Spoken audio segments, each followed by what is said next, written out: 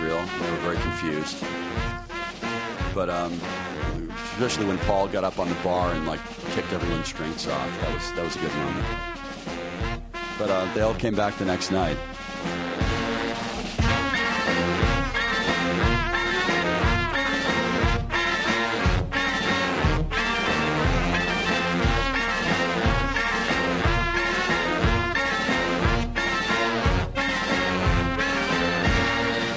Todd A. from Firewater, and you're listening to WCBN 88.3 FM, Ann Arbor. By the look in the eyes, you can see that they despise you, but you know it doesn't much really matter, because there's the train, there's the track. Don't say goodbye, and don't look back, because if you do, you'll know that you're gonna shatter. You never told me where I wanted to go. You never told me what I wanted to know. You couldn't see what I was trying to show. There must have been some strange reaction, and you split me when I started to cry. From the campus of the University of Michigan, streaming live on the web at WCBN.org, you're listening to WCBN FM Ann Arbor. The views and opinions expressed on WCBN Public Affairs programming are solely those of the hosts and their guests, and do not necessarily represent those of WCBN as a whole, or the licensees of this station, the Regents of the University of Michigan.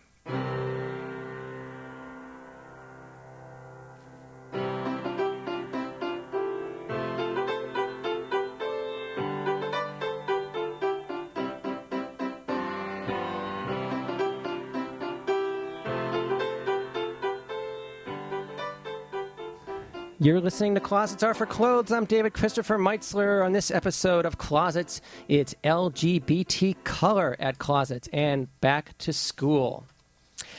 Eastern Michigan University in Ypsilanti and University of Michigan in Ann Arbor both have offices and systems in place to provide information and support for students and staff who identify as transgender, lesbian, gay, or bisexual. At Eastern, the Lesbian, Gay, Bisexual, Transgender Resource Center, also known as the LGBTRC, is staffed by full-time coordinators. The center offers educational training and facilitated dialogues for the classroom, student organizations, staff meetings, and special events. The social and educational events are intended for the entire university campus community and include lectures, movies, performances, panels, discussions, and conferences. At the U of M Spectrum Center, they have a range of education, information, and advocacy services and work to create and maintain an open, safe, and inclusive environment for lesbian, gay, bisexual, transgender, and similarly identified students, faculty, and staff. Also, their families and friends, and the campus community at large. The Eastern Michigan Resource Center and the Michigan Spectrum Center are both providing a support system that is accessible and local, especially for students. With me today, I have a studio full of eager participants. With me, we'll start and we'll go around, and I guess I'll introduce your name, and you can kind of say your voice or mention your hello, and that'll get the listeners kind of familiar with who you are and what you sound like. First, we have Chris, who is a live, real college student at the University of Michigan. Hello, Chris. Hi there. Hello. And then we have Lena, and you're working with the Spectrum Center. Is that true, or did I mess that up too? I'm a student. You're a student. You're a student at University of Michigan, and you've done. Also involved with the Spectrum Center at U of M. Okay, thank you for helping with that. Michael, you're an intern. I am an intern. Yeah. Okay, great for you. And Mary Larkin, program coordinator at the LGBTRC, the support office over at Eastern Michigan University. Hello, Mary. That is correct. And Jess, a program coordinator for the Women's Resource Center over at Eastern Michigan, and you were also very active in programming events for the office at Eastern. That is correct. Okay, great. Well, hello to everybody. We're going to talk today about college. Because if anyone is driving around now in Ann Arbor and Ypsilanti area, students are coming back in full swing, and they are beginning to move back. And I want to talk a little bit first about the offices. We have the Spectrum Center at the University of Michigan. We have the LGBT Resource Center at Eastern Michigan. Who can tell me about the Spectrum Center and sort of how it all started, just briefly? Well, very briefly, the Spectrum Center started in 1971 with Mr. Jim Toy, who was the founder. It was back then the Human Sexualities Office, and it has since then readjusted a few names. It was previously known as the Office of Lesbian, Bisexual, Transgender, Gay Affairs, not necessarily in that order. Yeah. And now it is known as the Spectrum Center. So they have a wide range of programs, everything from the Speakers Bureau program, which I actually run, to the, coming out groups and all sorts of other things. So. Now, I read something that recently that the U of M office was the first one like it in the country. It was, actually, 1971. It was the first office of its kind in the country. So 71 doesn't seem so long ago, does it? It doesn't. So before that, there was nothing. Right. Wow. So I'm glad we've come at least as far as we've come, and certainly more and more universities are supporting that. We're going to talk a little bit about what's available at other universities and everything. Mary Larkin from the Eastern Michigan University office, the LGBTRC. Can you tell me about that office? If you know when it started and its history? Yeah, so there was not a professional staff member for a long time. It was run by a graduate assistant. I had gone to school there in the mid-'90s, and it was just an office that was run by a student, basically, at the time. It has gone through a lot of changes, just like Spectrum Center's name has changed so many times, so has ours. And now we are part of a department, the Department of Diversity and Community Involvement, which also houses the Women's Center, the Center for Multicultural Affairs, Vision, which is our volunteering center. So it's really nice. We are in a centrally located place now in the Student Center, and we have one full-time program coordinator along with every other center, and then a student staff. Right now we have 8 student staff and then a graduate assistant also. All right, who can tell me what is the justification for having these offices? Why do the universities need to have them? Take it. Anyone?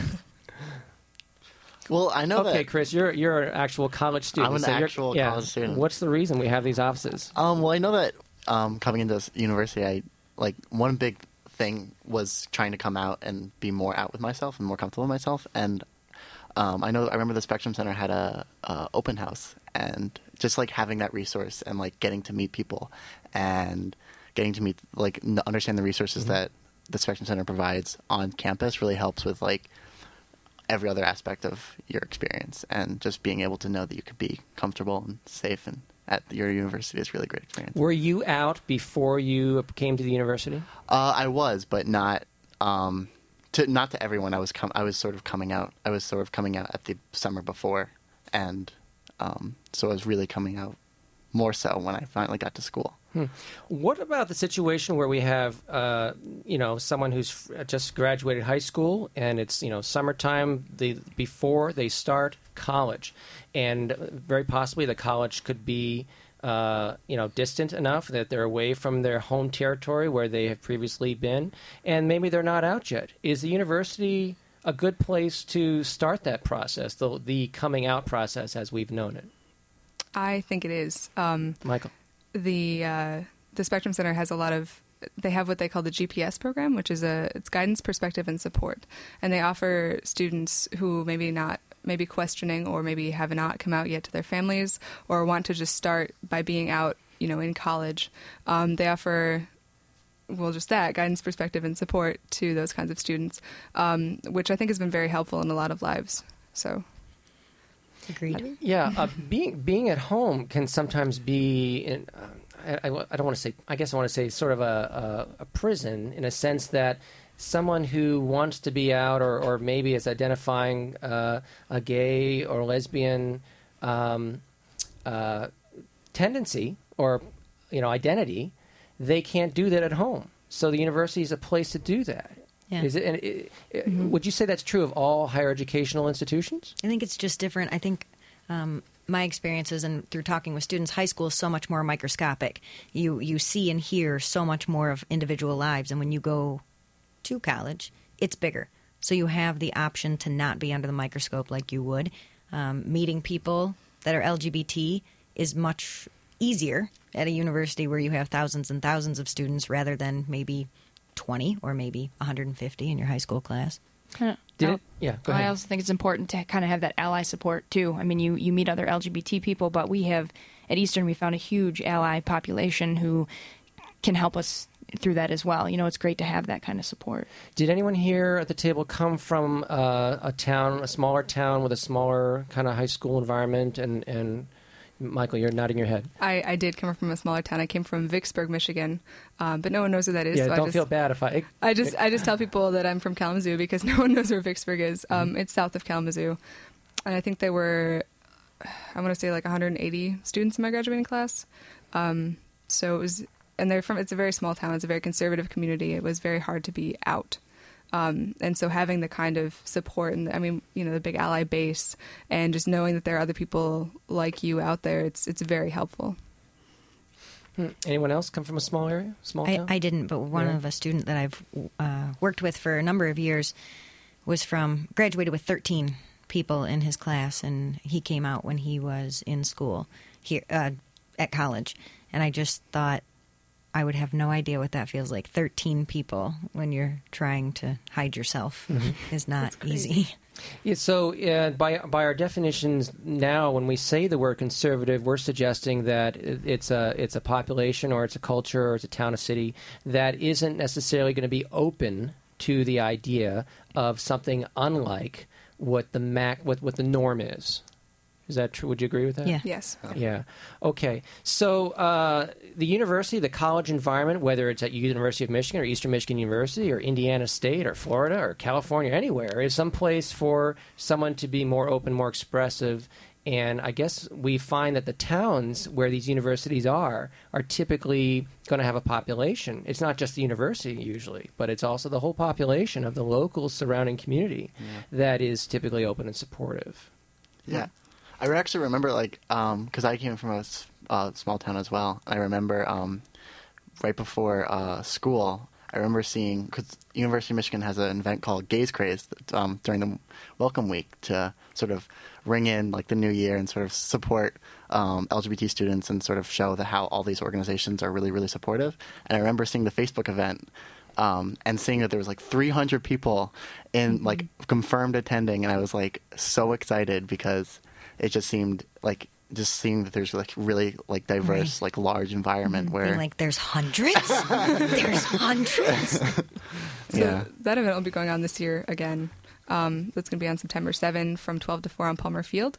And we have, I think, 58 student groups signed up for that. Yeah, just really, not all of them are LGBT, but all of them are really affirming and very, very supportive. And so they're really just there to lend their support and show that they're here and they're allies and they're ready.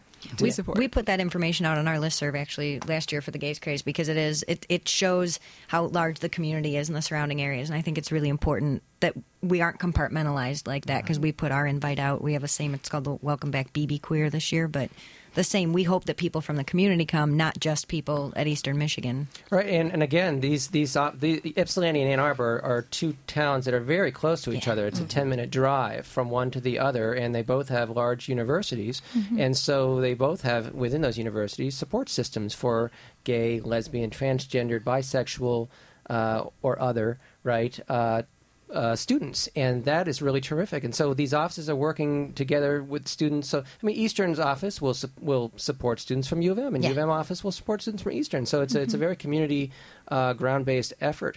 I want to give the websites to both places. Eastern's office is at emich.edu/LGBTRC.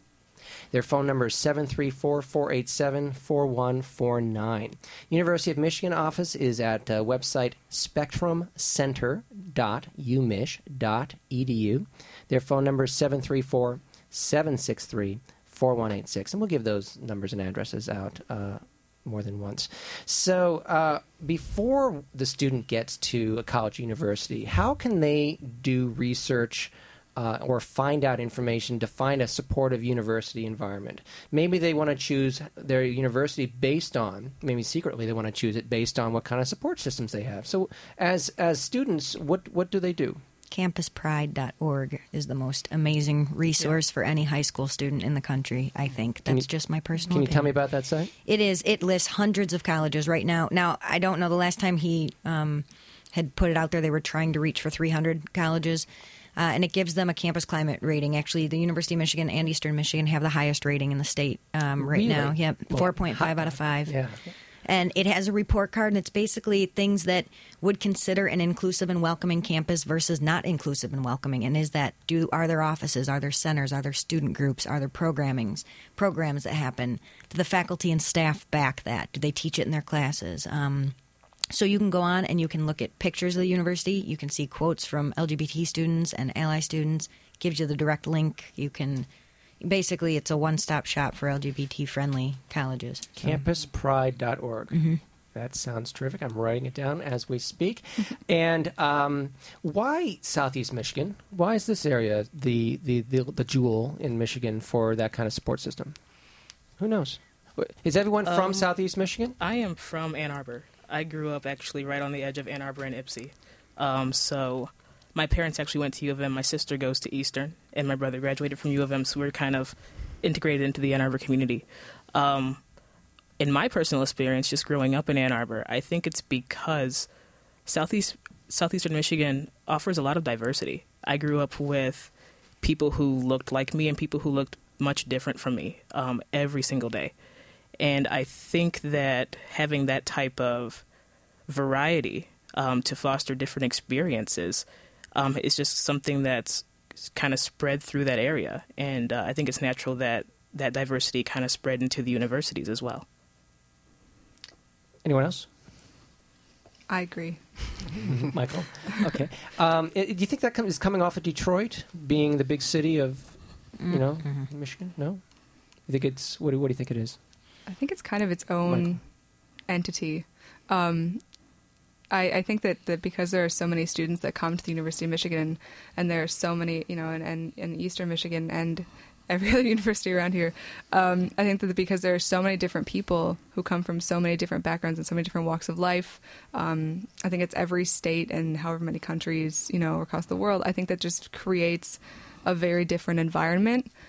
And, it really helps to foster different experiences, just like Lena said. And, I think that really helps make it a more liberal area and a more liberal space. Yeah, indeed. If you're walking around the campus of either university, you're seeing people from all parts of the world. And it's for me, as an example, it was right in my backyard. I didn't have to go anywhere. They came across the world to come to this, to this area. And I would beg to differ, though maybe not Southeast Michigan as much as the Ann Arbor, Ypsilanti area because of the universities, because I know that we get a lot of students, and I'm sure you do, that are from outlying areas, and I won't name cities, where they'll say, no, there was not one LGBT person in my school. There was not a GSA, and we're talking 12 miles away or 20 miles away from here. So.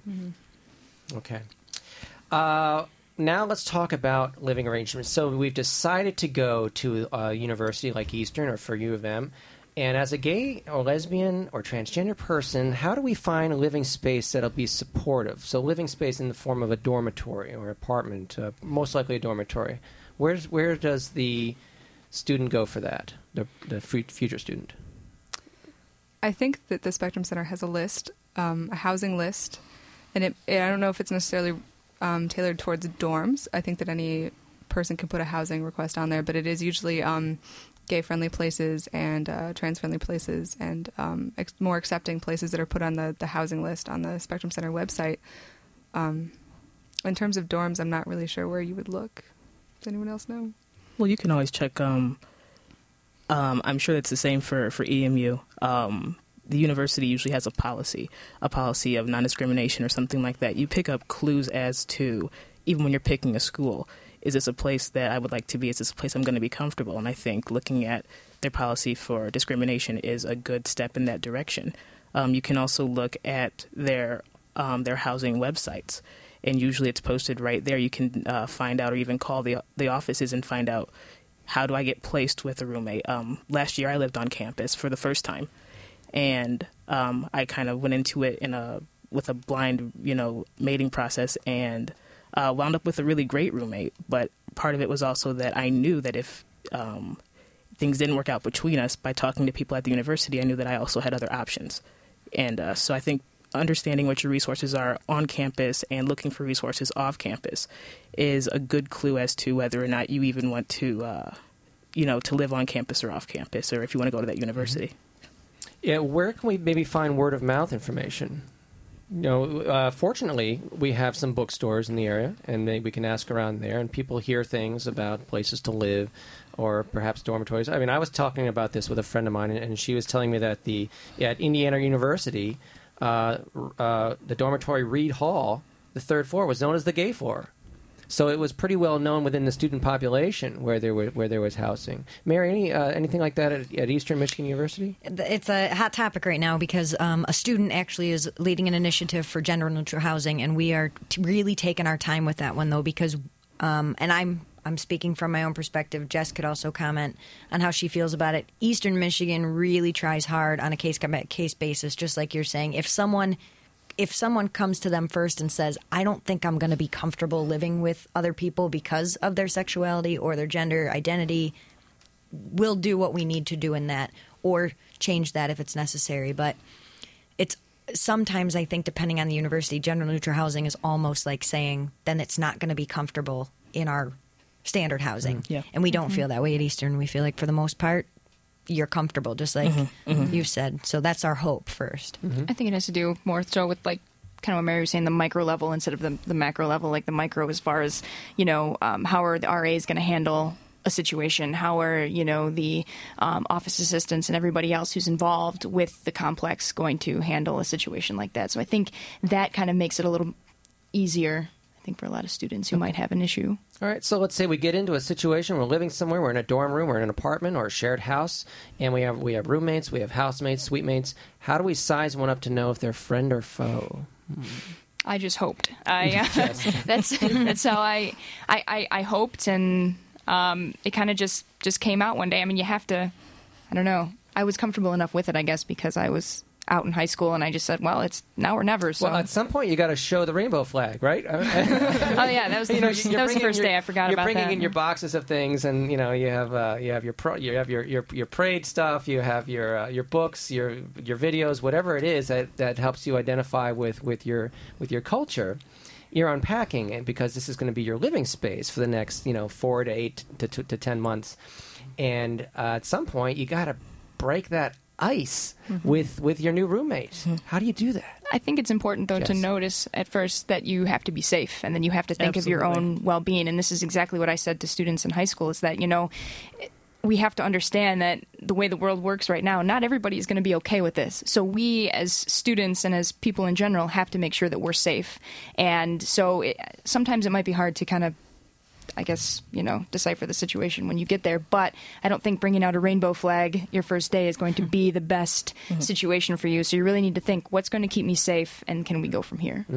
I think that's a really good point because the last 2 years, I transferred to Michigan. Before that, I went to WCC, so I lived at home. So coming to Michigan was a change of pace for me, and I wasn't out before. And once I got to Michigan, that summer before, I had come out to everyone. So it was just a great opportunity for me to say, this time around, I'm going to do things different school, different attitude.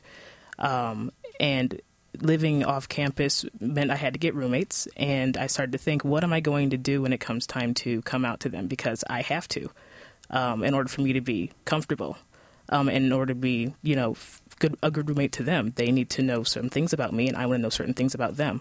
But I think one of the most important things is that you feel safe. And college is a good place to push your boundaries, to do things that you might not have done before. But if you don't feel safe, that's a different story. So provided that you do feel safe, you might just want to, as you're getting to know people, as you're unpacking, maybe you're unpacking together, have some conversations about what you like to watch on TV, what music you like, where you like to go, those types of things. And maybe as you feel comfortable and you're ready to push that boundary to come out to someone, usually those conversations kind of come up. But the first thing is you have to feel safe. Okay. Everyone's in agreement, I think, with that. Yeah. Okay. All right, we are going to come back and to talk about roommates and related issues. I have a room full of people here, Chris and Lena and Michael and Mary and Jess, and we're all talking about the support systems at University of Michigan and Eastern Michigan University. You're listening to Closets Are for Clothes from the Gay Radio Collective. Next is the book report from Keith Orr at Common Language Bookstore. Thank you, David. When I heard that today's show was to be a back-to-school program, I immediately thought of Greg Herron's completely academic anthology, Frat Sex, Stories of Sex in College. However, on careful examination, I discovered it wasn't so academic after all. Kids coming to college as freshmen are often able to express themselves freely for the first time in their lives. There are a number of excellent books about the coming out process. Many schools have great resources for gay and questioning youth, like the Spectrum Office at the University of Michigan or the LGBT Resource Center at Eastern Michigan University. In addition, kids may want to check out resources that will help them come out to their friends and family. Books such as Loving Someone Gay and Now That You Know are classics of the genre. You may also want to check out Mom, Dad, I'm Gay for that first trip back home.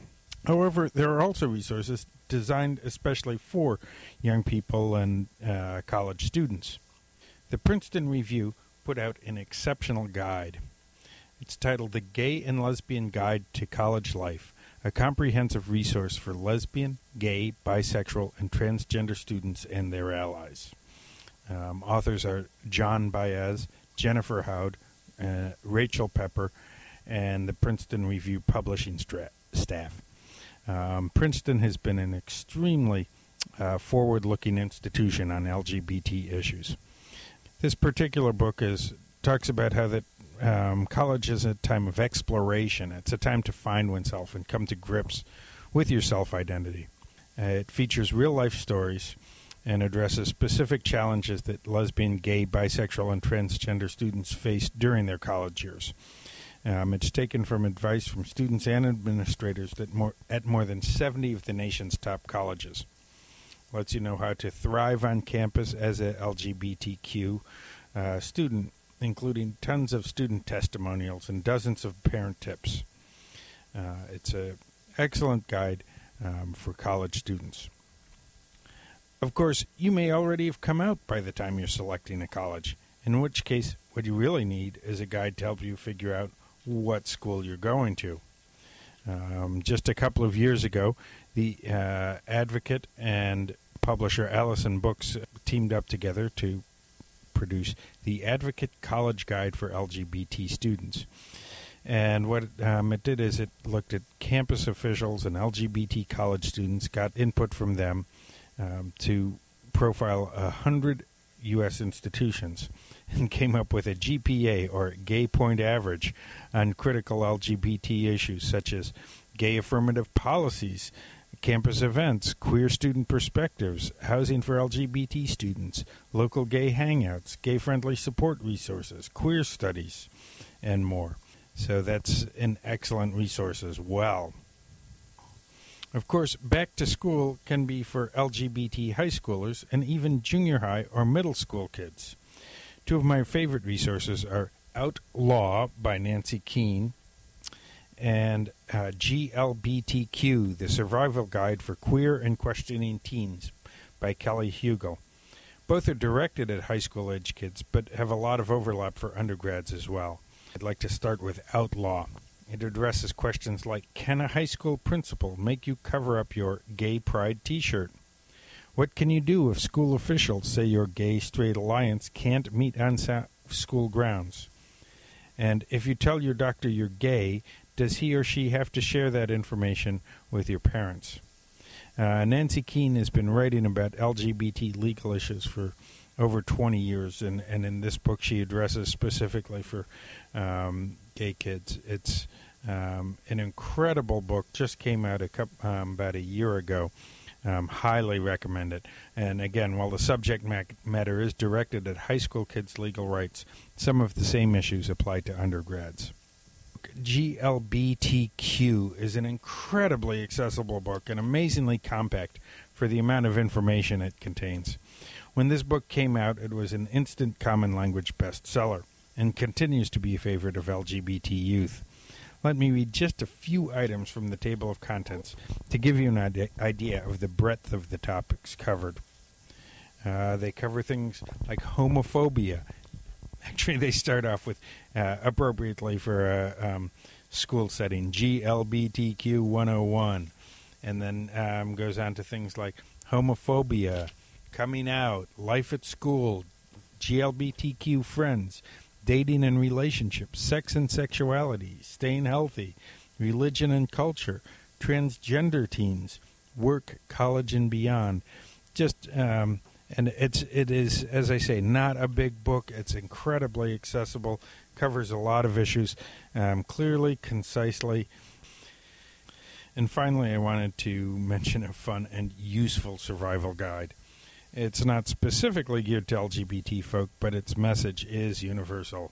It's titled The Naked Roommate and 107 Other Issues You Might Run Into in College.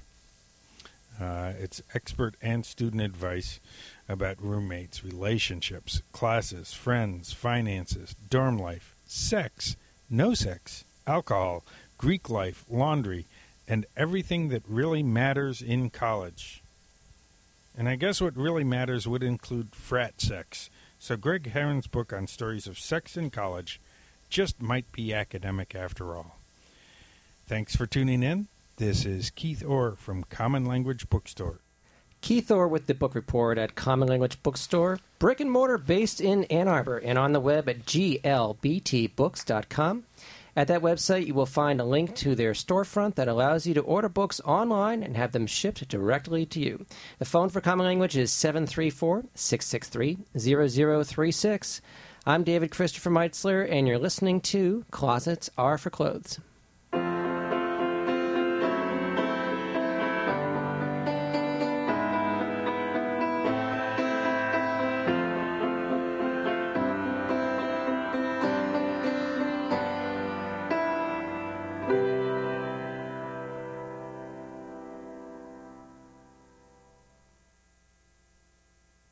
He began to warn the people. He said, after a while, it's going to rain after a while, for 40 days and for 40 nights. And the people didn't believe him. And they began to laugh at him. And they began to mock him. And they began to say, it ain't going to rain. It's going to rain. It's going to rain. It's going to rain. It's going to rain. 090909 CE. Dearly beloved, WCBN FM Ann Arbor is proud to present Prince and the Revolution versus Morris Day and the Time in the historic motion picture event Purple Rain. Purify yourself in the waters of Lake Minnetonka and then come to Arbor Brewing Company on Wednesday, September 9th at 9 p.m. for a free screening of Prince's greatest film, Purple Rain. Brought to you by your saviors at WCBN FM Ann Arbor.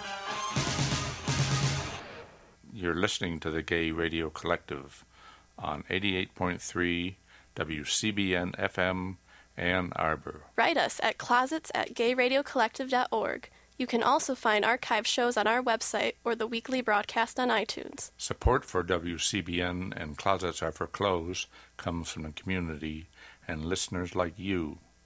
Hear WCBN anytime at the website wcbn.org.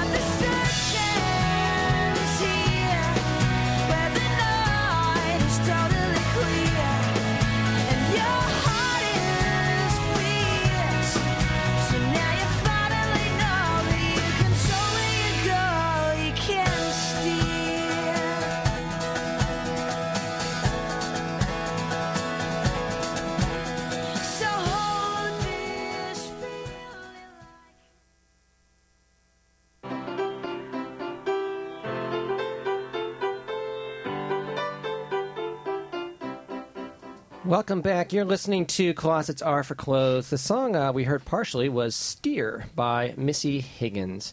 We have a room full of people tonight from both the University of Michigan Spectrum Center and the Eastern Michigan University Lesbian, Gay, Bisexual, Transgendered Resource Center. We have Chris and Lena and Michael. We have Mary and we have Jess. And we're talking about the university position. We're talking about support for students who are lesbian, gay, bisexual, transgender, bisexual, maybe even just questioning. Who says they have to even identify necessarily? They are representing support offices, the Spectrum Center and the LGBTRC at Eastern. And we were talking previously about roommates and sizing one on. We talked about that. And roommate assignment, if things don't work out, how do we get a change? Who do we talk to about that? If our roommates don't work out. I would assume on campus we are talking about RAs. I don't know. Resident advisors. Yeah, the resident advisor, and we actually just did a training for the housing professional staff, just the LGBTRC did. And the hope is that RAs know how to handle that situation, or if they don't, to figure out who to direct them to do. But I would say definitely the RA is the first line of defense in trying to change. And if you sign up for an apartment somewhere, your options are much more limited. You're not necessarily going to be able to get out of a lease. So it may be a situation where you're out on campus and free on campus, and you are yourself on campus, but when you come back to your apartment at night or whenever, you have to sort of remain in a closet.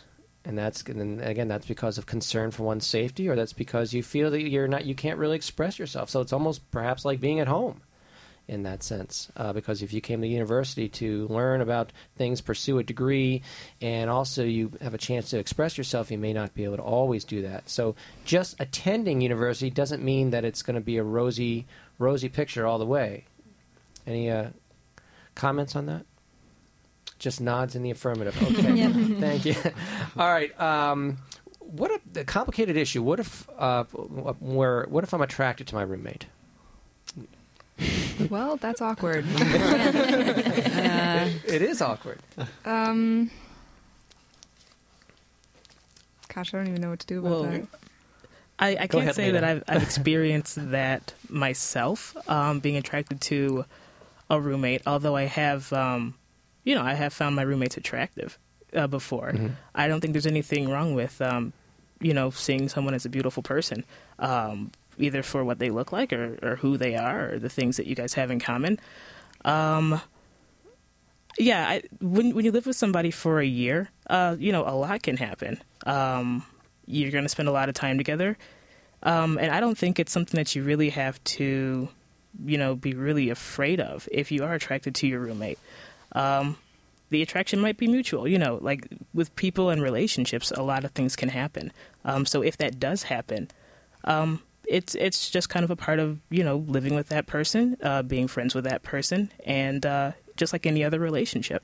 The perception might be that if they're at a university, there is some type of living arrangement that is supportive of lesbian, gay, and bisexual people, that type of living environment is just going to be nothing but a wild party, and it's going to be a lot of sleeping around and all this because it's a gay dorm.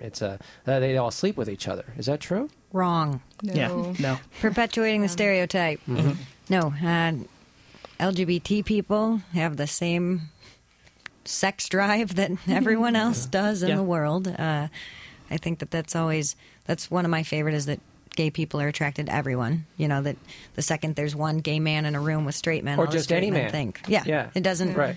That it's not. You work it out the same way anybody else. I always just say, especially when you're talking to two guys that are trying to figure out, like heterosexual guys that are at an ally training maybe, and I say, when you walk into a room, are you attracted to every woman that's in that room? And their response is always like, oh no. Oh, okay, it's the same for that gay guy. So. Yeah, it seems to be hard for straight people to understand that whole aspect. Yeah. You hit the nail on the head, though, because they want to make it about sex. Mm-hmm. And, while it maybe it is okay to be attracted to your roommates and maybe find your roommates attractive, but I would not suggest becoming involved with them because that would make things super awkward. You know, I mean, you guys, you have to share a space and you only get the one room. And if you were to act on that, I feel like that would make things really not good. I suppose it'd be even more complicated if you're in a suite and there's, let's say, 3 or 4 people in a room. Yeah. And then Yeah. 2 of them would, be developing a fondness for each other. That can make things unpleasant Yeah, and it's a no-no. complicated. So we're really talking about general social skills and life skills, and it's not really a gay issue. Right. Right. Okay. Absolutely not. All right. So we're in class or we're in our dorm, and we start to hear anti-gay comments. We start to hear jokes that are defamatory toward gay and lesbian people, off color, wrong, things that make us feel bad, uncomfortable. How do we handle that? I definitely think this is a really big role for the ally to play, no matter who you are. I think that, when a man tells a sexist joke, I think it has so much more power when a man says, hey, you know what, that's not okay, you can't do that. I think it has so much more power in that. So when you hear the word gay or anything else, or like, oh, that's so gay or something like that, I think there's so much more power behind an ally saying, you know what, that's not okay and this is why, and I'm not gay, but I can still stand up for something like that. Can a gay person tell a gay joke? Mm-hmm. Is it okay? I mean, Sure can. I've actually been trying to work on this because I'm off the cuff sometimes, and I realize that I perpetuate the stereotype sometimes by making jokes that I know other gay people are going to laugh at, because I know that we all share in that same stereotype. And actually, one of our graduate assistants said, that might be your own self-hatred and homophobia. And although she was kidding, maybe true. But I agree with Jess that the ally is so crucial in those moments of kind of intervening and saying. So So Jess, you were given the scenario of intervening and saying that that's not appropriate. Do we do that? Do we pull them aside? When is the right time to make that little education moment? Where we say what you said is considered insulting. Well, I definitely think the safety thing kind of comes into play. Can you do it in class? I know sometimes I might call people out in front of other people if it's like a smaller group and saying, okay, look, if you can do it in like maybe a funny way or something like where you think that they would understand and go, you know what, I am really sorry about that. I'm really sorry I said that, but if you don't think it's going to be a very pleasant thing, take them outside, mention something to them, drop them a little note. Don't be passive-aggressive on your Facebook page. Think about the way that you communicate with that person, but you have to think about your safety and your well-being first and foremost. And if you're not comfortable talking to the specific student, you can always talk to, say it was someone in class, you can always talk to your teacher after class, or you go visit them during office hours and say, this made me really upset. It doesn't always have to be allies either. LGBT people can stand up and say, you know what, I'm offended by that, and this is why. If you can do it somehow, some witty way, that'd be nice too. But, if you're not comfortable standing up for yourself, saying that in the middle of class or, in that environment, then absolutely you go to your teacher and you say, this made me really uncomfortable. Can you keep a lookout for this? And in my experience, I've done that before. And in my experience, it is actually, they're always very like, I'm sorry, I didn't hear that. I would have said something then, thank you for telling me. Yeah. What role do the teachers have in the classroom?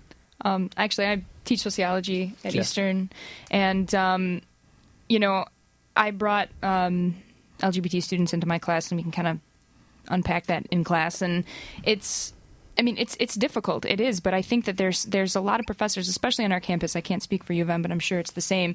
They're, depending on what department you're in, they want to talk about it. Sociology and criminology classes, social work classes, women and gender studies classes, communications, psychology. They really want to talk about these LGBT issues because it's part of what you're going to be dealing with when you graduate. So I think it is a huge part in the classroom, especially to promote equality. I think that's we look up to our professors, hopefully a lot of them, and it's really a good platform for them to say, okay, hey, that they treat it the same.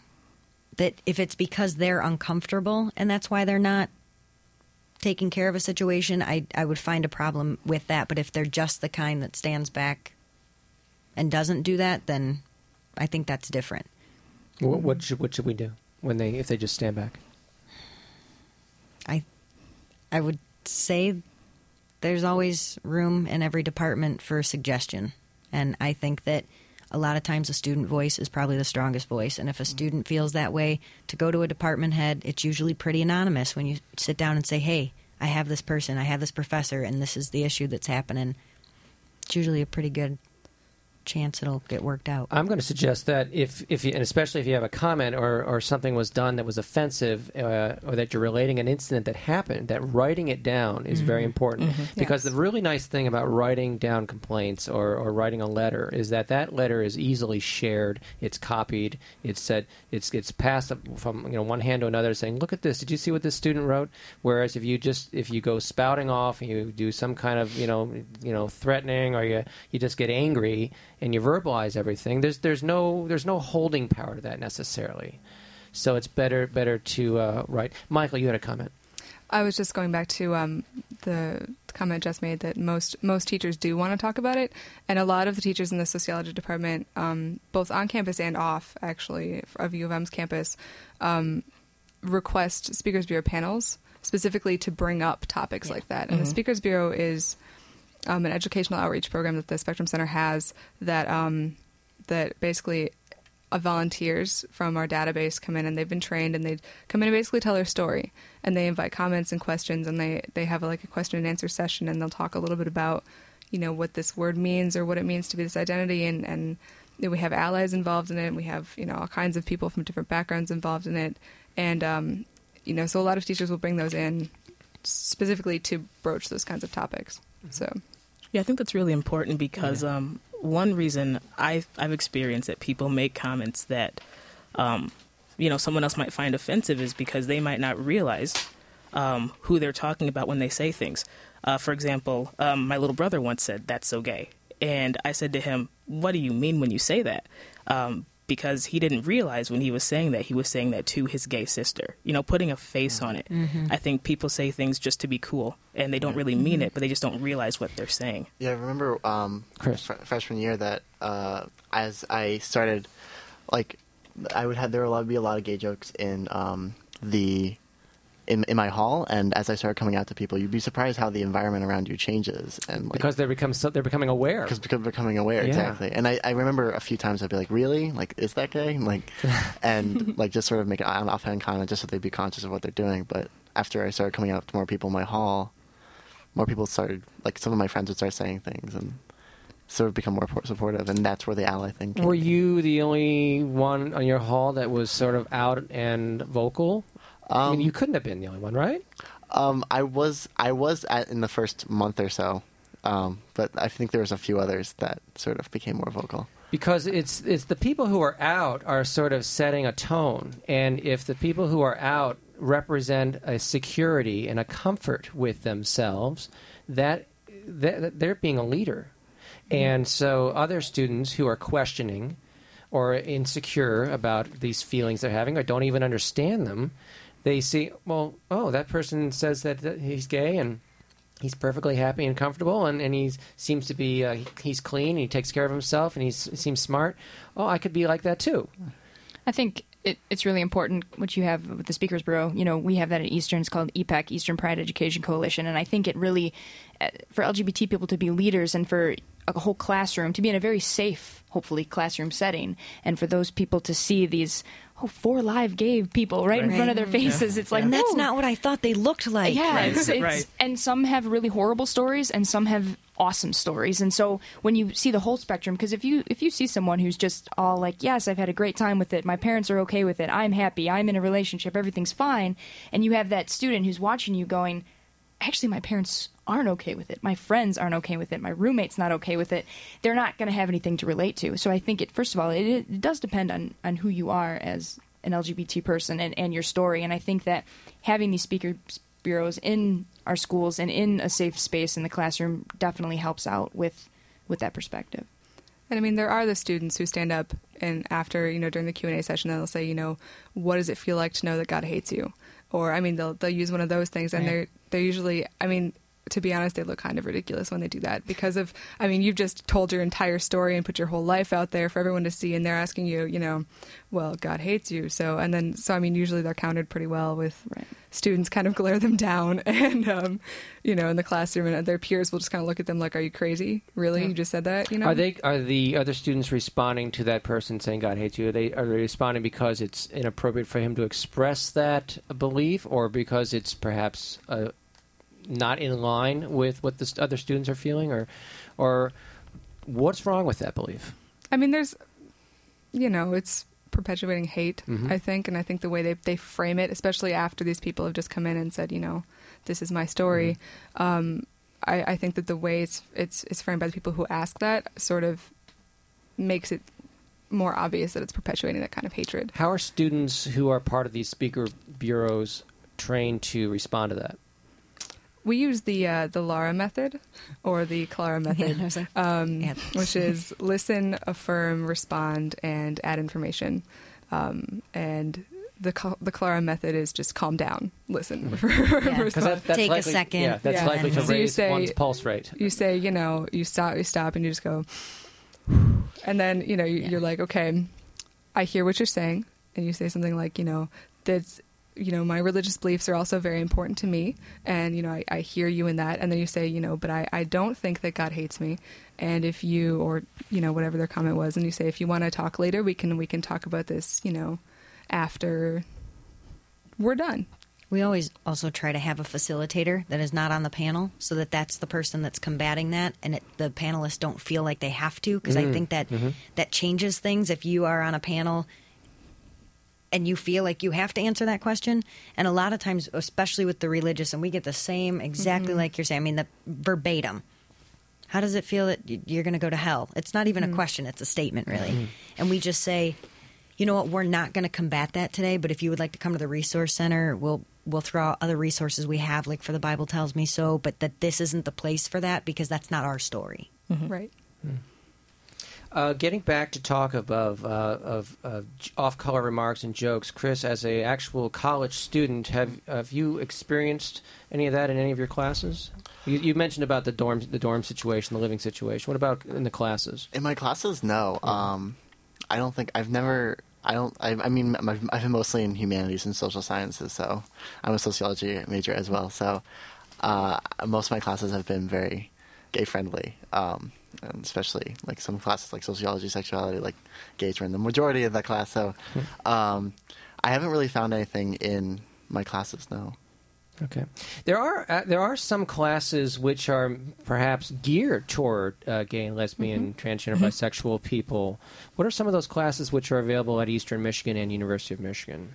I know I mentioned a few before, but sociology classes, we have great allies in the sociology, anthropology, criminology department at Eastern. Women and Gender Studies program has tremendous allies. Same with social work, communications and theater arts, psychology.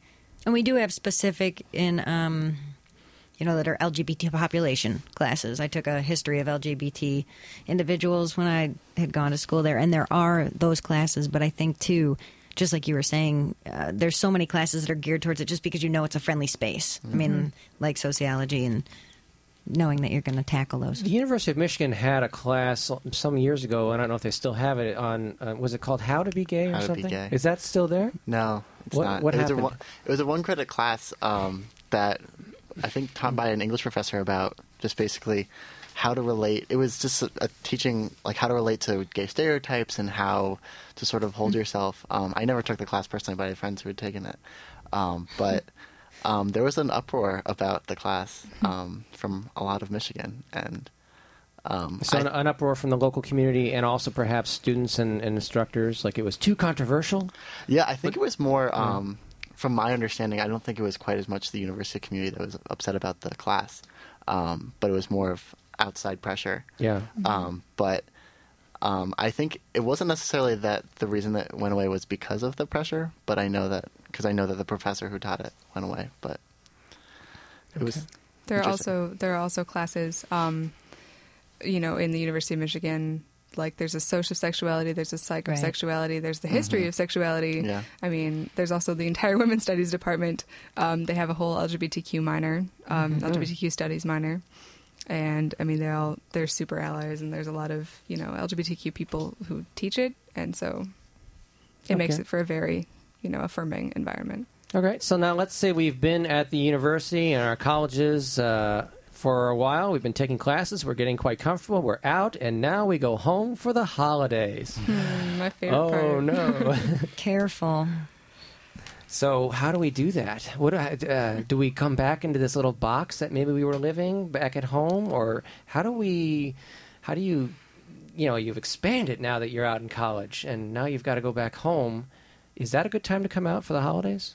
I think the safety comes first. Yes. You have to think about yourself, and this is going to be a safe space for me. Sometimes, unfortunately, it's not.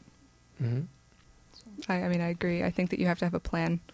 And you can't just be like spur of the moment, you know, I'm going to come out now. Yeah, so please pass the potatoes, and I'm gay. Hey, I'm gay. Pass me the you know.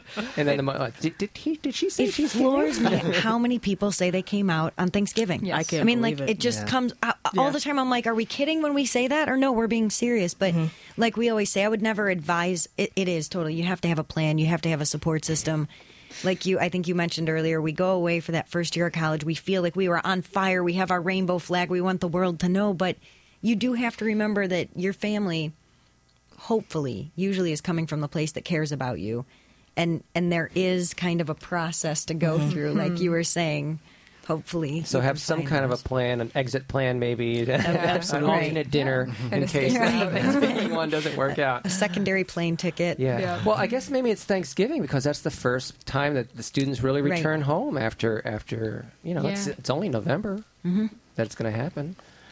Yeah, for me with coming out, I made a decision that said I'm not going to lie to anybody. So if my cousin asked me about my boyfriend, I would say, well, her name is, you know. So I decided I wasn't going to lie. And that's a promise I made to myself. However, I did have a plan when I came out to my parents. I had read some things and, you know, you want to do something that's comfortable for you. But one of the best things that I read from a book was to have an escape route, if you want to call it such a thing. Which is pretty much if you're going to come out to the person that you might be the most fearful to come out to, you might want to come out to them at a time when you'll be able to get away if you need to have some space. You know, maybe you'll have plans with a friend later on that day and you can spend the rest of the day outside of your house, or maybe it's right before you go back to college or university. So that might be a good route. That way you can say it and hop on a plane if you need to and, you know, go back and get back focused on school. So not in a car. Don't come out in a car? Don't come out in a car. No, because then you're stuck in that little box with nowhere else to go. Wow. And okay, and so having a plan, that's the basic point of reference. And your support system is still there at the university. And you've maybe acquired some friends, and you're going to keep going to that support system when you go back. And Spectrum Center and the LGBTRC have coming out guides, really. I mean, you have pamphlets and information, both for the person who's coming out, but also for family members, and ways for them to find support. So those web addresses, again, for the LGBTRC are emish.edu/LGBTRC, and their phone number at Eastern 734-487-4149. At the University of Michigan, it is the Spectrum Center, and that's at spectrumcenter.umich.edu. Phone number 734-763-4186. And where is the office located for the LGBTRC, real quick? In the Student Center. In the Student Center. What about the Spectrum Center? In the Union. In the Union. Third floor. Okay. Same, third floor. Hey. Floor 3 is the place to be. Yep. There's something about the third floor. Yeah. Well, thank you very much to my guests. We had Mary Larkin, Jess Kleine. Is it Kleine? Klein, sorry. Michael DeGraff, Chris Armstrong, and Lena Thompson. Yes. Did I get everybody right? Yeah, you did. Right. Thank you all for coming down. Thank I really you. appreciate it. Appreciate it. Closets is on the internet at gayradiocollective.org/archives, WCBN.org, and also on iTunes. Our engineer was Alex Belhaj. I'm David Christopher Meitzler. You've been listening to Closets Are for Clothes, and we are the Gay Radio Collective.